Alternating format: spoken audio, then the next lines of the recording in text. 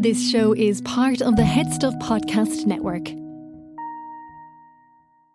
Welcome, gather round the fireside and listen to a tale of Fionn McCool, Cullen, Deirdre of the Sorrows, Grainne Whale. From giants right down to fairies, of both the drooping and solitary, and ghosts who are sometimes scary.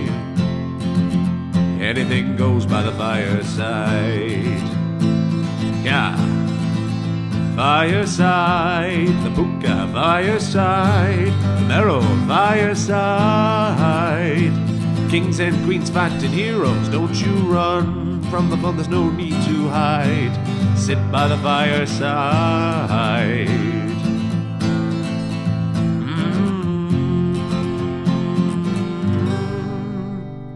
Fireside.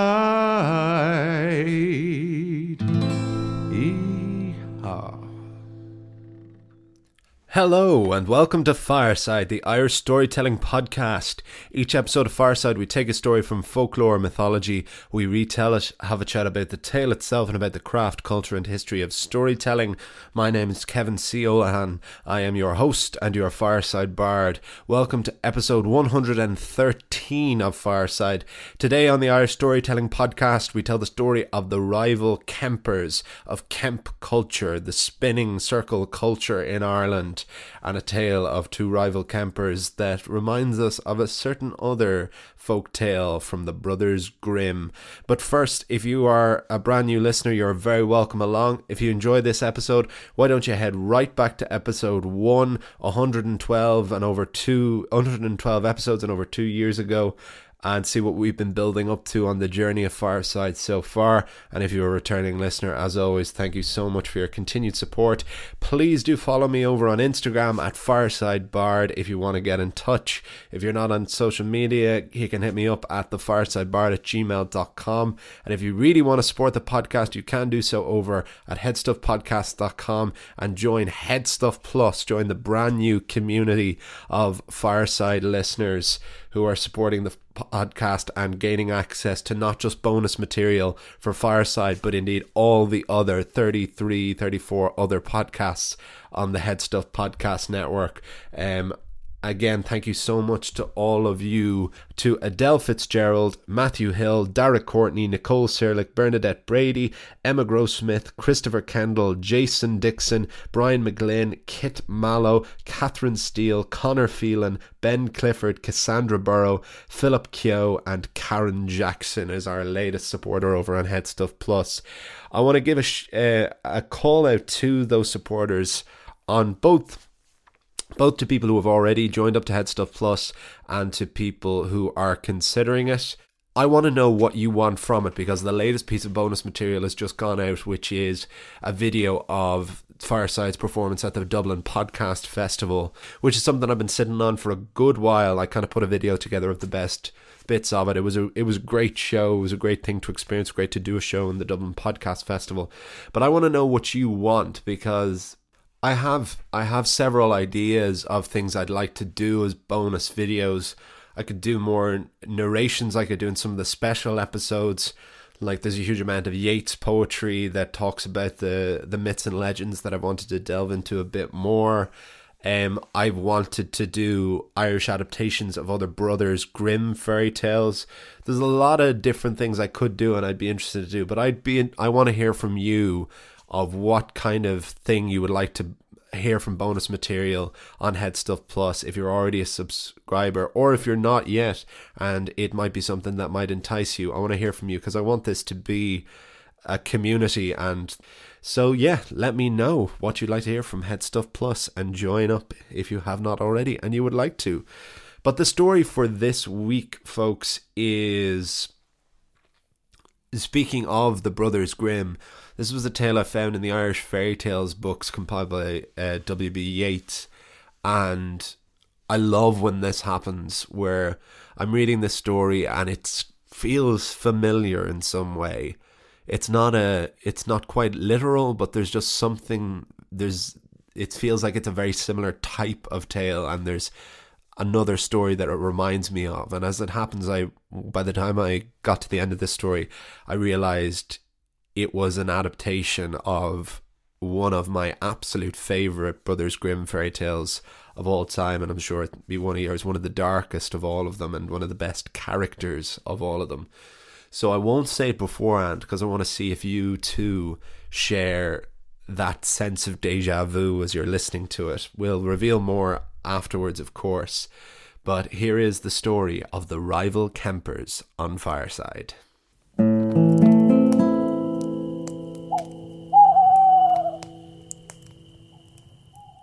The rival Kempers. There was once an event held up north called a Kemp. A Kemp was a weaving competition to test the eligibility for marriage of young women. From Anglo-Saxon times, spinning was a winter occupation for unmarried females, and it was perceived that no woman was eligible for marriage until she was able to spin a set of body, table, and bed linen. The last thread of this old custom survives today in the word spinster, a word we still apply to older unmarried women, but not men, of course. Naturally, the Irish took this outdated misogynistic custom and turned it into a party. Kemps were almighty sessions. The spinners were cheered on by crowds of supporters like they were at a hurling match. At the end of the Kemp, when a winner spinner had been declared, there was a dance, and more cheer, and more crack, and all of this happened in the 2 or 3 hours before the break of day. In the parish of Fogaballa in the north of Ireland, the most eligible bachelor of the day was Sean Bui McGovern. He had stern, strong features. He was of a calm and kind temperament, and he stood to inherit a large estate of farmland upon the death of his father. So eligible a bachelor was he that Sean was spoiled for choice of the unmarried women of Fogaballa. Sean was not interested in just looks. He wanted a wife to match him in wit and wiles, and as it happened, there were over a dozen girls who fit that description. But the two who Sean liked best were Biddy Corrigan and Sally Gorman. The problem was, both Biddy and Sally had each won their respective Kemps. So what was poor old Sean Bui McGovern to do? What he did was he decided to give each girl the chance, so he would hold another Kemp in his home. The All-Ireland final of spinning, Sally versus Biddy, winner take all. The thing was, both Sally and Biddy did indeed want to marry Sean Bui McGovern. So Biddy approached her rival and said, "Oh, Sally, it'll surely be you that wins." Sally, not wanting to be outdone in civility, replied, "Oh no, Biddy, I haven't a hope against you." Then each girl went home to her spinning wheel and began training.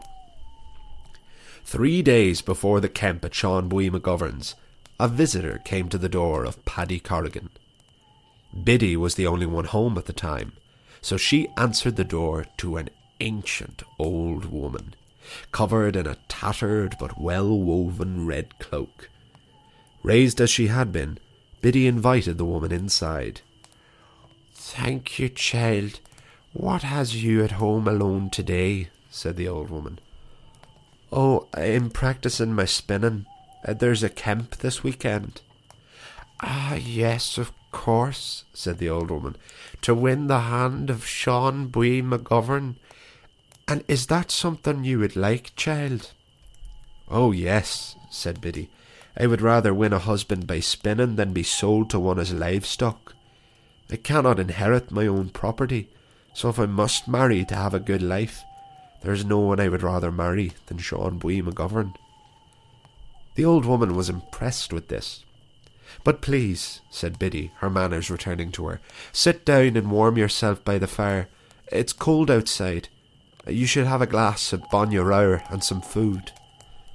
The old woman very gratefully consumed a glass of thick milk and a piece of cooked beef.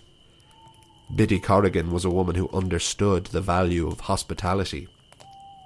Soon the woman headed for the door again, but not before saying to Biddy, If you can figure out what my name is in 3 days, I promise you will win that Kemp and Sean Bui McGovern all to yourself."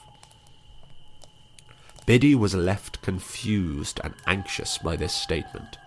She had no way of finding out this woman's name. She resumed her spinning practice with a distracted mind. Soon after, the same old woman in the same old red cloak appeared at the home of Sally Gorman. She was invited in and said, "I hear you are competing against Biddy Corrigan for the hand of Sean Bui McGovern." Sally scoffed as she invited the woman to sit down. "I'm not worried. Biddy is a good weaver, but she hasn't yet beaten me." "Well, it's time you started worrying," thought the old woman. She sat there and talked to Sally Gorman for half an hour. As she was leaving, though, the old woman muttered under her breath, "She's smooth and she's smart, and she wants the heart. She's tight and neat, but she gave me no meat." 3 days came and 3 days went, and Biddy Corrigan was no closer to knowing the name of the little old woman in the red cloak. She asked around, but no one in Fogaballa had ever seen or heard of such a figure. The day of the Kemp arrived, and all gathered at the home of Sean Bui McGovern. It was the competition all expected it to be.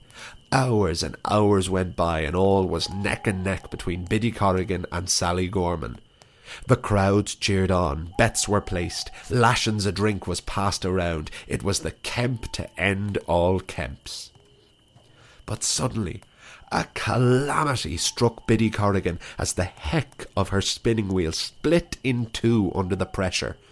Her spinning wheel now useless, Biddy was helpless to watch Sally Gorman take the lead.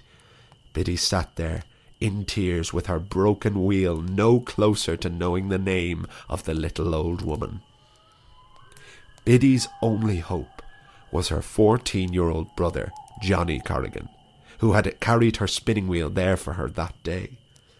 Johnny grabbed the wheel and ran to the wheelwright, Donal McCusker. Time was so short that Johnny cut through the forest. There, in the woods, Johnny passed a white thorn tree, and he was halted in his tracks by the sight of a little old woman in a red cloak dancing. The white thorn was an enchanted tree of the fairies, and Johnny knew this. He looked on as the woman sang, "There's a girl in this town who doesn't know my name, but my name's Even Trot, Even Trot. There's a girl in this town that has broken the heck of her spinning wheel. She is about to lose her chance at love if I cannot get it fixed by Donal McCusker," said Johnny Corrigan. "What is her name?" asked Even Trot. "Biddy Corrigan." Upon hearing the name, Even Trot pulled a brand new heck out from under her red cloak and gave it to Johnny Corrigan. "Take this to your sister and don't bother with Donal McCusker. Just don't tell Biddy that it was Even Trot that gave it to you." Johnny thanked the old woman and sprinted back to Sean Bui McGovern's house. Biddy could not believe her eyes when she saw the brand new heck arrive. "Where did you get this so fast?" "I met a little old woman named Even Trot," said Johnny, forgetting what he had promised the old woman.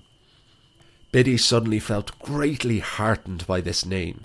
She knew this must be the same old woman. With her new heck, Biddy began to weave once more, and no hands have ever woven as fast. The crowd watched in awe as Biddy Corrigan caught back up with Sally Gorman, and the more the crowd cheered for Biddy, the less heartened Sally became. Soon the two were neck and neck again, when the little old woman in the red cloak burst in the door and demanded, "Is there anyone here who knows my name?" Biddy Corrigan proudly cheered, "There's a girl in this town who does know your name, and your name is Even Trot, Even Trot." "That's my name, and let it guide you and your husband through life. Stop little and always advance, and you'll never have cause to rue the day you heard the name Even Trot." With this final encouragement, Biddy Corrigan won the Kemp and the hand in marriage of Sean Bui McGovern. The last I heard, they remained happily married for the rest of their lives, protected by the little old woman in the tattered but well-woven red cloak. And her name was Even Trot. Even Trot. The end.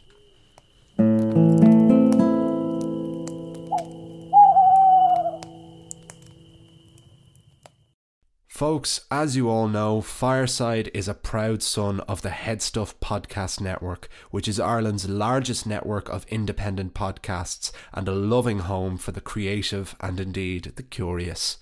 There are so many other podcasts I could recommend to you on the network, some of which inspired me to approach Headstuff myself. Here's a taste of one you might enjoy. Spice Bags is a podcast about food in Ireland from an international perspective.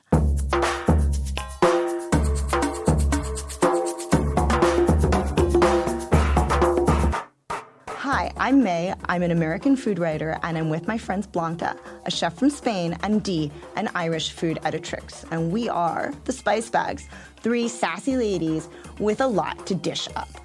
Join us for the chats. And that was the tale of the rival Kempers on Fireside, and I hope you enjoyed it. So, crunch time. What Brothers Grimm tale does that make you think of? It might not be very obvious, it's subtle in one way, but to me, this immediately says one name, and that name is Rumpelstiltskin. In Rumpelstiltskin, a miller's daughter is asked to weave straw into gold. A little man comes along and said he will weave straw into gold for her if he promises to give her her unborn child. And when the child is born and the little man tries to take the baby, he says, the only way I will give you your baby back is if you can guess my name in 3 days. And sure enough, they find him dancing in the woods and they hear him calling his own name, that they'll never know my name is Rumpelstiltskin, which I found out in German means wrinkled foreskin. So you'll never not think of that, will you? And when they come, they announce that they know his name is Rumpelstiltskin, and Rumpelstiltskin shoves his foot into the ground, and as he's pulling his foot back up, he tears himself apart. And that is how that Brothers Grimm tale ends. So with the rival Kempers, you have this same idea, but a much more benevolent figure in Even Trot.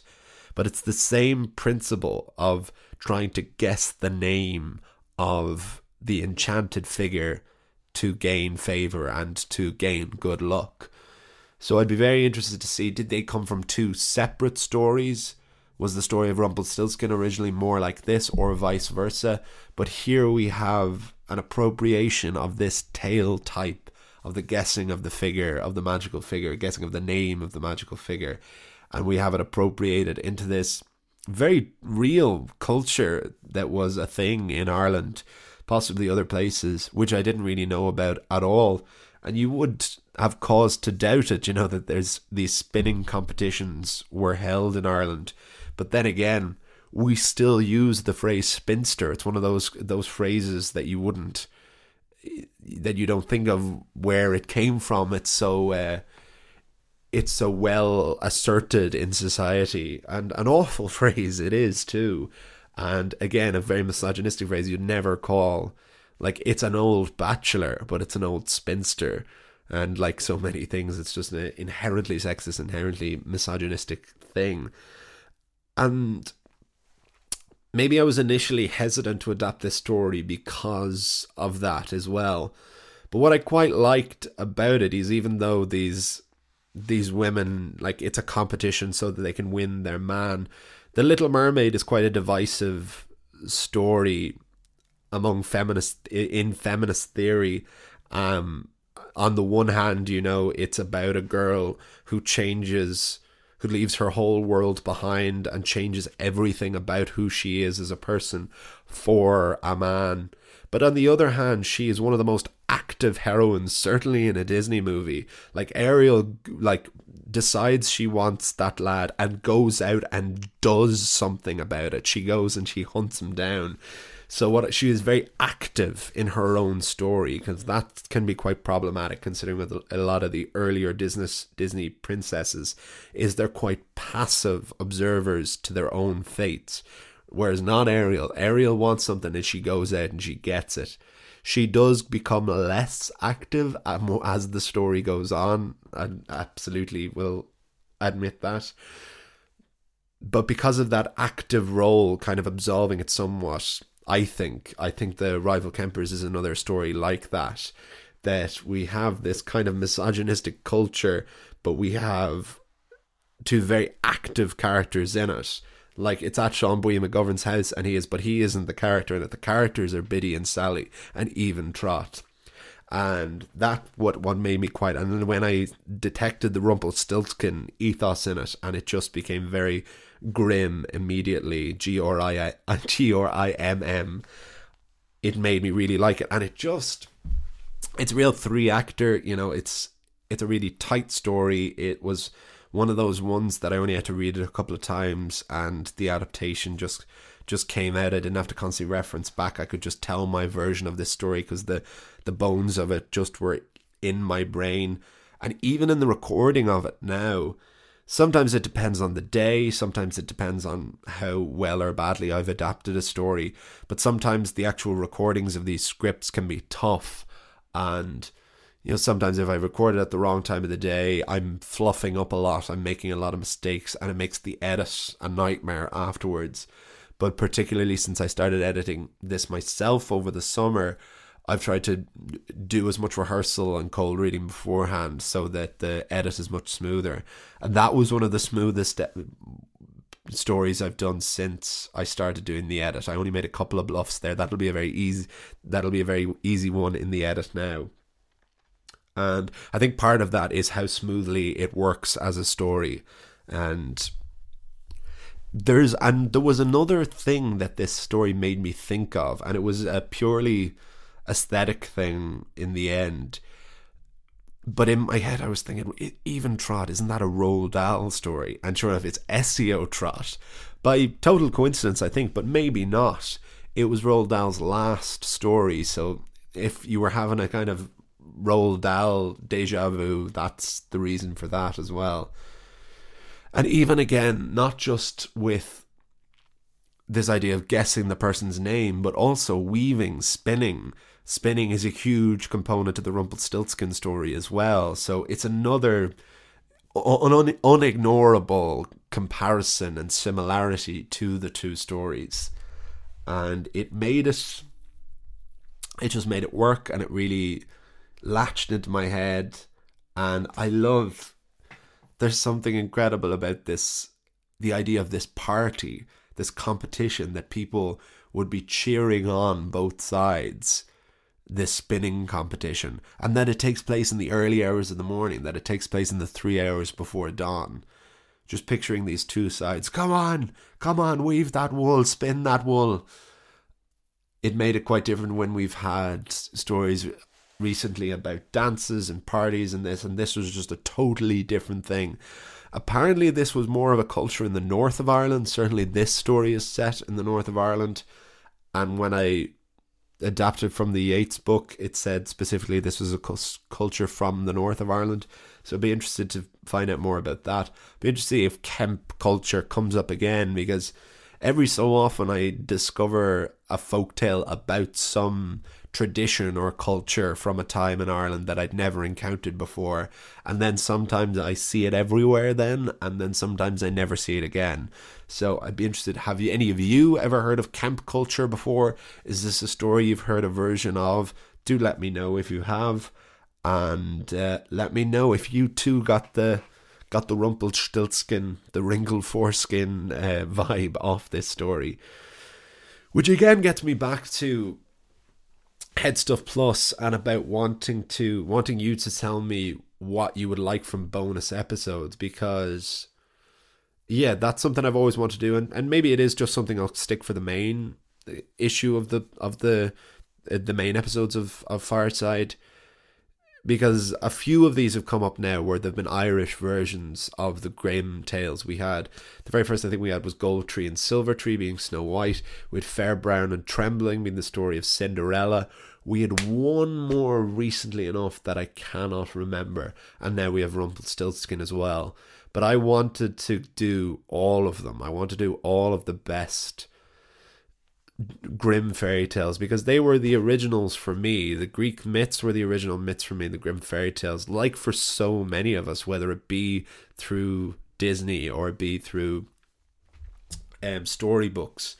As I proudly, even trying to be taken seriously as a storyteller and a folklorist and a writer, I still am a die-hard a Disney fan as there is. I take Disney very, very seriously. I read a book on the economics of Disney is how much I think I always illustrate it mostly as.